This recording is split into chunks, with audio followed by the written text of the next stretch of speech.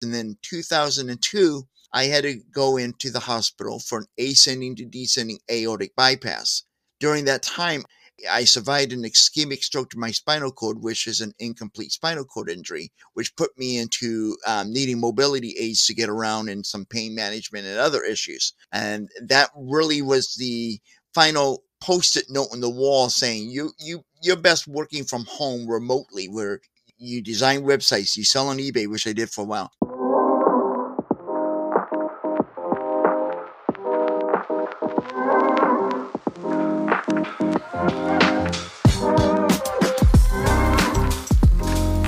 Welcome back to the Work From Home Forever podcast. And on today's episode, we have Chris Mitchell, who's the owner and CEO of Define Yourself. Chris, welcome to the podcast, and please tell us a little bit about yourself. First of all, thank you very much for having me today. I'm honored to speak to you and your amazing audience. My name is Chris Mitchell. I'm the founder and CEO, Chief Empowerment Officer at Define Yourself. I'm a Caucasian male wearing a vibrant blue baseball cap and vibrant blue polo shirt with #DFIS, Define Yourself on it. I'm also a person with a disability, actually multiple disabilities. I'm visually impaired. I'm physically disabled.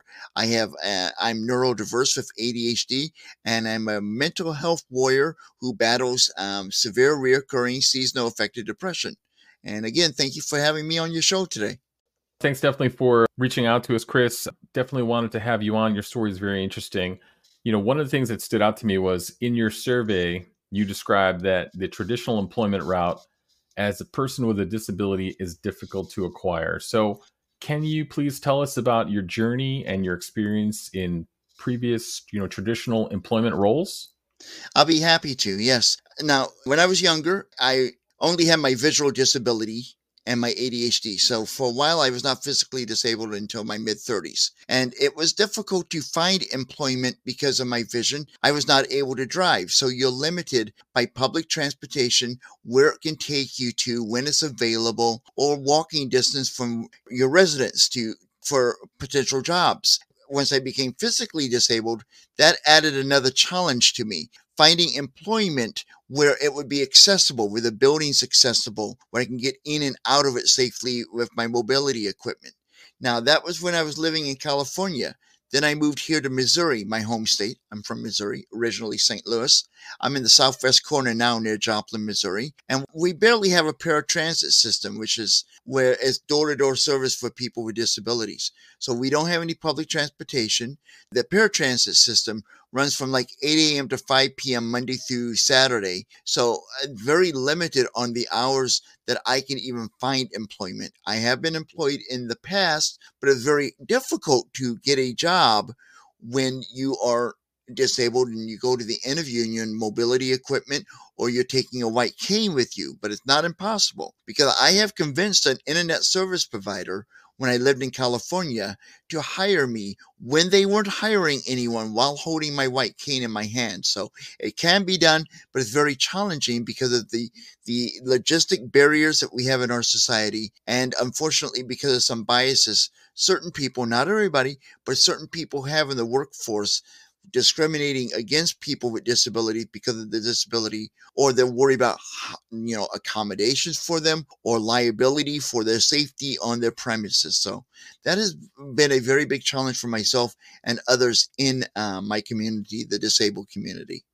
Thanks so much, Chris. I know that this messaging, the perspective from employed and folks that are disabled, this is something that we have not had on the show. So I really appreciate you coming on and tell your story.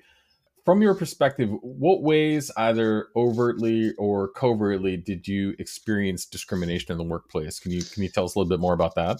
There have been wonderful jobs I've gotten, but it's been very hard to acquire employment because you can't really come out and say, we don't want to hire you because you're disabled, because that can lead into a lot of lawyers and expensive money for businesses. But because of my visual impairment, my other senses are enhanced, including my auditory senses of hearing sounds. And I can tell in a person's voice what they're not trying to say. by their words, because most people are visual and they think, well, I got to watch my body language and my facial expression. And they don't guard how they speak and the tone of voice and the words they use or don't use. So I could usually tell when I went to an interview within a few minutes, I have a chance of getting this job, or this guy just humoring me and trying to, save himself from having a discrimination lawsuit. And I can also tell by the voice that they're comfortable talking to me because of my disability, or that they're very uncomfortable because they don't know how to ask questions and stay within the guidelines of what you can and cannot legally ask. And am I going to offend somebody by asking them the question? So they feel like they're walking on eggshells. So when I did an interview for traditional jobs, I usually came in there and I just addressed the elephant in the room about my disability. And I'd rather just be upfront about it and deal with it. And if they're not comfortable with it, I don't want to sue them. I'm not going to go through all of that. That just tells me that's a place that I don't need to be at, and somebody else will value my talent that I offer to a company. But unfortunately, like where I live now, not a real possibility. So I had to go all in on working from home as a person with a disability, self-employed. No, perfect. Thank you for that. Actually, one of the follow-up questions I had, and your comments just kind of lead right into it, is what advice do you have for people leaders in the workplace to better support team members with disabilities?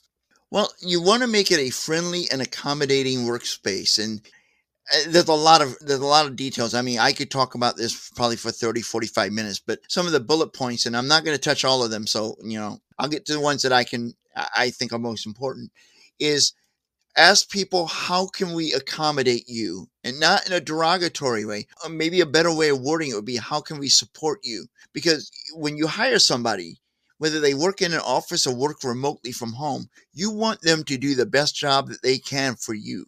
And to do that, they got to have the right tools and right support. And maybe that could be a screen reader for somebody who's visually impaired, or adaptive software in the computer. So if they have mobility issues, they can talk, or dictating into a computer. Any of that software to support them and encourage and give them the best opportunity to be successful in the team. But also, there's a lot of people in the disabled community who do DEI, which is diversity. I forgot the E and the I, but it's Equity and inclusion. that's right. Thank you very much. That will also tell you that if you tell somebody who is neurodiverse how to work better with the team, you need to also tell the team how to better communicate to somebody who has neurodiverse issues, such as autism. So, it's not just trying to encourage the person with a disability to fit into your culture, but how your culture can fit in with them, so everyone can work together for the end purpose of creating a successful business. Yeah, it's all about that fit, right? Making sure Right. that the right person fits with the right organization and everyone's valued and they're contributing. So it makes a ton of sense. Exactly. So, Chris, you mentioned that you've been working remotely off and on since 1992 and fully remote since 2000. So, was there a specific experience or realization in 2000 where remote working was the only option for your career going forward? Yes, in 2000, I was working part time on campus for a college job running a computer lab. And I was also starting an eBay business out of my home, and which, is kind of remote. But, that's what I was doing. And then because I was also going to college, trying to finish my AS and my AA. And I had an encounter with an English instructor, and the long story short is I smarted off to him, which happens with ADHD. That time I was not well medicated and did not have it regulated. And I wound up in a meeting with the dean of the college, and I got myself expelled from the college. And that was very painful for me. But instead of letting that obstacle or challenge stop me from pursuing my goal to be a productive member of our society despite my disability, I decided I'm just going to go all in on working on eBay. And I did that for a couple years. And then 2002, I had to go into the hospital for an ascending to descending aortic bypass. During that time, I survived an ischemic stroke to my spinal cord, which is an incomplete spinal cord injury, which put me into needing mobility aids to get around, and some pain management and other issues. And that really was the final post-it note on the wall saying you're best working from home remotely, where you design websites, you sell on eBay, which I did for a while. Then I've written 2 books. I'm working on my third right now that I do from home. I do virtual events, virtual speaking to groups. I do it all from home with very little interaction with the outside world because of mobility issues and transportation issues. And frankly, the world has gotten way too peoply for me since COVID. People have lost the ability to be decent to one another in public. So I prefer to work from home actually. So yeah, that in a long roundabout way, I've answered your question, added in my own editorial comment. Yeah, it sounds like you certainly went through a lot. Do you feel like you were forced into it, or this was, a choice that you knew that you had to make? Just from I mean, if you could think back to that, there's a lot of things going on with you. Like, Right. how was your mindset approach, to that? Was it like you were running to something or running away from something? I don't know if that's the right phrase or not. No, that's a great question. I don't think it was either, and I don't think I was forced into it. I chose to it. I've been a person with a disability all my life, and whenever what a lot of people say an obstacle is, a barrier, or limitation is, I see them as a challenge. And I have this motto: I eat challenges for breakfast. So I thought, okay, this is not working out for me. Working at the college, I got myself expelled. I lost my job there. What am I going to do? I'm going to do this. I enjoy doing this. I enjoy being on eBay. I love the challenge of it. I like working from home. It's very accommodating for me. I don't worry about a bus breaking down or a bus driver strike or anything like that. I can make my own hours, my own decisions. I'm my own boss. So I embraced it. I thought it was kind of a gift that God was pointing me in the direction he wanted me to go. And I just accepted it. Perfect. One of the things you talked about, I think you addressed it now in just the last couple comments here, was that I've asked guests in the past if they consider themselves extroverts or introverts. And based on your description, I would say maybe you fall into that introvert class. Is that fair to say? It's a weird answer. Yes and no. In my personal life, I'm very much an introvert. I have social anxiety. I don't like small talk at all in my personal life. But you get me on camera here, or if I'm at an event doing something or public speaking, I'm very much an extrovert. I used to do morning radio. And if you want to succeed in morning radio, you cannot be an introvert. So when there's like two Chris's, a professional Chris who's very extroverted and a personal Chris who's very introverted. And most of the time I'm more introverted, but I can be very extroverted when necessary. But the introvert part, yes, that is a part of me. And I do think that that works well being self-employed and working from home, where I don't have to deal with the stress and the anxiety of being around a lot of people that I'm not comfortable around. I'm comfortable. I mean, I've been married 20 years. My wife and I get along wonderful. I'm very close to her and we connect well. But other people, I like to let's just do what we need to do. And thank you for your time. And we move on. I don't do well at making close connections with people. I wish I did. But I think that's part of my neurodiversity that I struggle with that. So yeah, I'm an introvert. I consider myself an introvert slash extrovert, more introvert than extrovert, because I don't think anyone is full on introvert or full on extrovert. I think we all fit somewhere in the scale, leaning to one side or another, but not fully on one side or fully on the other. Yeah, and I would probably, I say this a lot on the show actually, but I would say I align pretty closely with you. Where hey, I'm in the workplace or some certain social situations, and if my social battery is charged, then happy to engage and whatnot. But in general, I think I tend to be more introverted. Smaller groups, yeah, smaller groups than big large social settings. So I totally understand.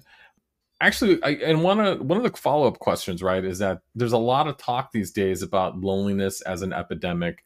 You just talked Hmm. about the comment that you wish you were able to make more personal connections. So, from your view, how much is remote work contributing to the loneliness epidemic? My answer is I think it does contribute a lot. I think people who are not disabled, persons who without a disability, who went through COVID and were in the isolation period where they stayed at home and did not really connect with people. And some of them have chosen to continue to work from home and stay at home, are experiencing what many in the disabled community have experienced for years or decades, the isolation that we deal with on a daily basis because of some of the issues I mentioned before: public transportation, accessibility, getting a job, those type of issues that we battle with on every single day for years and years. I do struggle with loneliness at times, because in California I was able to get out more than I am here in Missouri. But one of the things that helps with my loneliness is doing these interviews with people, hosting my own podcast, doing virtual events. Zoom has been a wonderful invention to help cut down some of the loneliness. But still, even though you do Zoom meetings or StreamYard or whatever you want to use, I wish some of these people would pay me for mentioning the names, but they don't. So I'm not getting paid for the endorsements here. It does not replace the actual one-on-one connection you can have with a person in the real world, but it does help. Yeah, I would definitely agree with you. It's there's nothing like being in a restaurant with someone or having drinks, a cup of coffee with somebody. Zoom's just as good as it is, and also the unique engagement features there are on all these platforms. It's just not the same. So No, it 100 isn't. 100% agree. Hey there, Work From Home Forever fans. It's Don, your friendly host. If you're as passionate about the show and remote work as we are, we've got something special for you: our exclusive merch. Explore the fantastic collection at wfhforever.com/shop, featuring a range of official goodies curated by the Work From Home Forever team.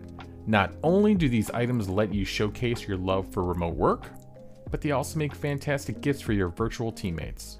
Plus, every purchase goes a long way in supporting the show. We've teamed up with Etsy to fulfill your orders, ensuring a seamless and trustworthy shopping experience. Head over to wfhforever.com/shop now. Discover the perfect style for you, and thank you for being a part of our community. Now, let's dive back into our exciting episode. So, Chris, in the survey, you talked about your rigid approach to the workday where the doors close and you're working, and when you're not working, the door to the office is physically closed off, and you sort of clearly define your boundaries. So, how do you make sure your family members respect those boundaries?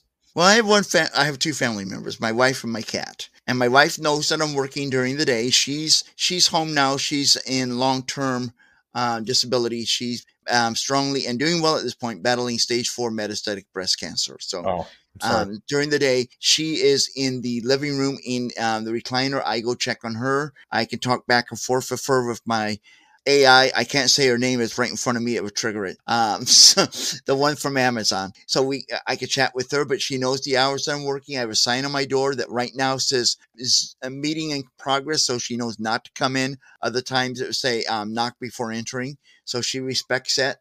Keeping the door closed during the day, I don't hear the noise of the TV she's watching in the other room or distracted by any conversation she has with people on the phone. And the other reason I keep the door closed during the day, my cat likes to come in here during the day and be a part of my world, which I don't mind if he gets in the window and curls up and naps. But when I'm doing a video conversation with somebody, he likes camera time, and he has gotten on camera and turned his backside towards the camera and unfortunately mooned a meeting once. So he's kind of prohibited from the office. So I do have that sign. And then in the evenings, I go out there and I give my wife my full 100% attention, undivided attention. I have my email set up that I have two email addresses primarily. I have the one that you communicated with me with, which I'm not going to say on air. Then I have another one that I give to everybody else. So only the most important email bings on my phone. The rest go into a folder through Outlook. So in the evening, I don't say, oh, wow, the email. Oh, it's just a newsletter. So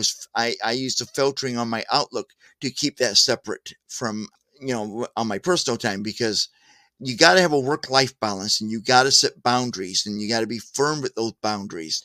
And I don't really have much trouble with people respecting my family. It took a little bit of adjusting originally to get my wife and other family members on board. Look, during the day, I'm not in here playing video games. I'm actually working. But it took about 6 months to get everyone trained. But now everyone respects that I actually do work during the day. Yeah, that's great. I think it just sort of has become routine, right? Yeah. Yeah, everyone sort of knows Monday through Friday or whatever hours you keep. This Mm-hmm. is how this is how life goes in the Mitchell household. So perfect, That's correct. Yeah. good. Now I know you just shared with us, and you shared on the survey as well, that your wife is bravely battling stage 4 metastatic breast cancer. And I know you talked about how the remote work gives you that opportunity to spend time and help provide care for her. So I can't even imagine the kind of stress that your family's under during that time. So Chris, if you didn't have this opportunity to work flexibly, how would one even begin to manage caring for your sick partner if they were had to go into the office full time?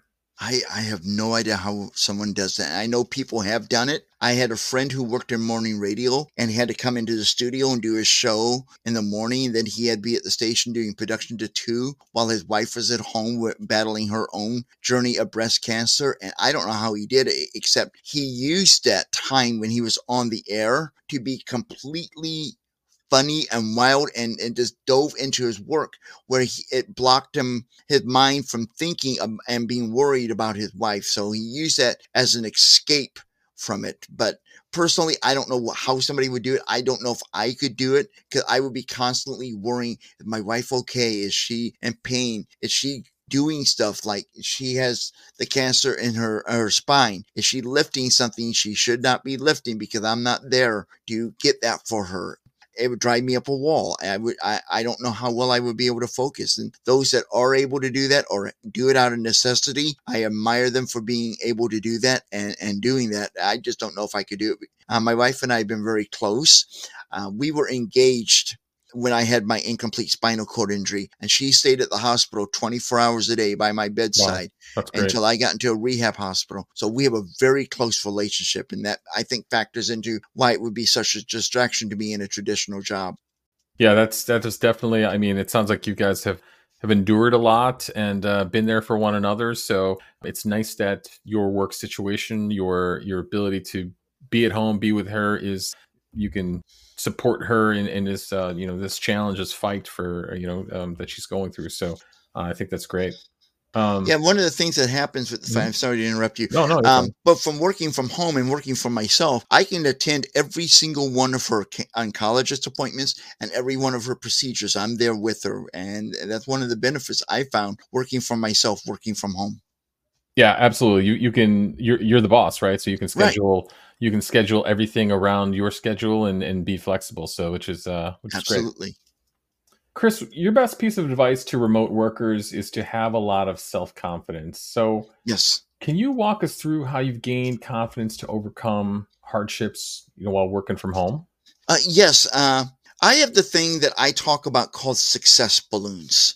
The reason I use the balloons for a metaphor is I love hot air balloons. My wife and I love watching the Albuquerque International Balloon Fiesta. In the morning, they have what's called mass ascension, where all the balloons rise up in the air above everything, the gravity, the trailers at the park, the skyline, everything. And what I do is I reflect upon every success I've had in my life before, every single one of them. And whenever I feel like I'm not sure if I have the confidence to do that, I go and look at the success balloons, which I know our listeners are. I can't see this. I'm pointing at it. I shouldn't. I have a wall behind me that has all these awards and certificates I've earned. So when I do feel like, am I confident enough to take on this challenge? Can I do this? I can turn around and look at the awards I've earned from my volunteer work, for being named Co-Disabled Employee of the Year in Stanislaus County in California, and all the certifications I've earned in my coaching business, to remind myself I can do this. And that boosts my self confidence by creating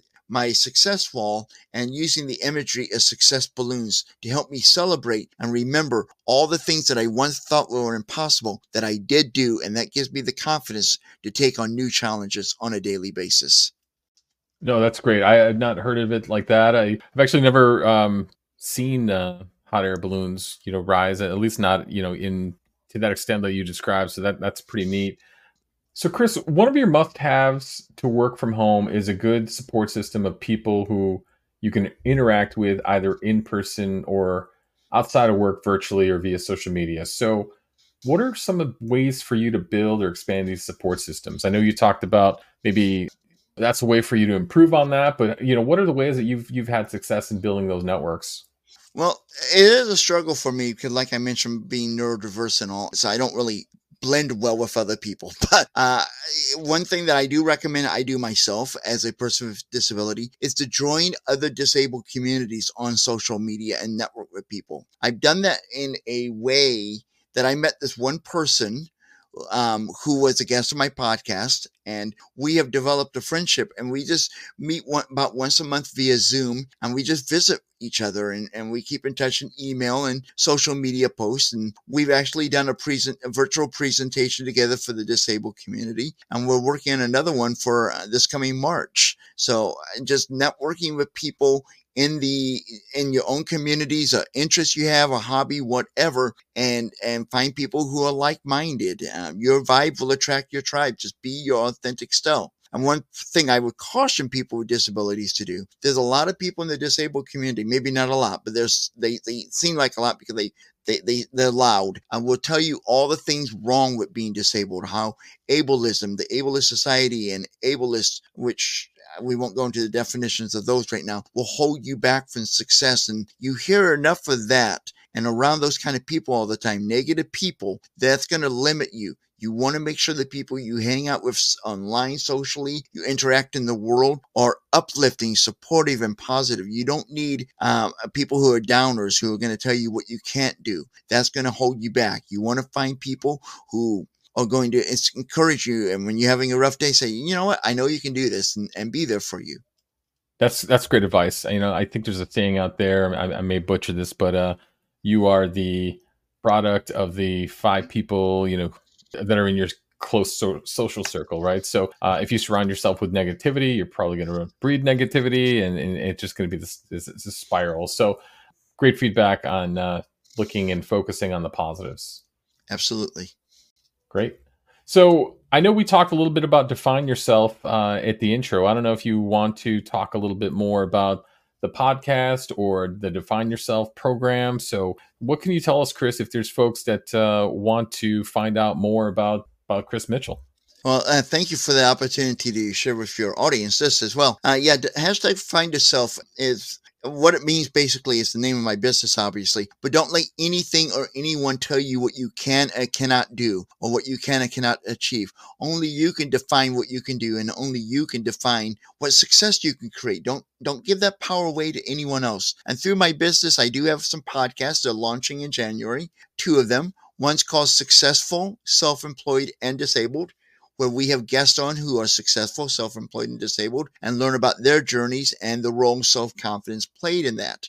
I also have another one starting called Success Starts for Self-Confidence, which are going to be like little 5-minute episodes once a week that are like micro coaching sessions. Because as I mentioned earlier or alluded to earlier, I am a certified confidence coach, and that's the focus of this, to help you develop self-confidence. Because no matter what they tell you you should do to create success, none of that's going to reach your fullest potential of success until you have the confidence and believe in yourself that you can do it.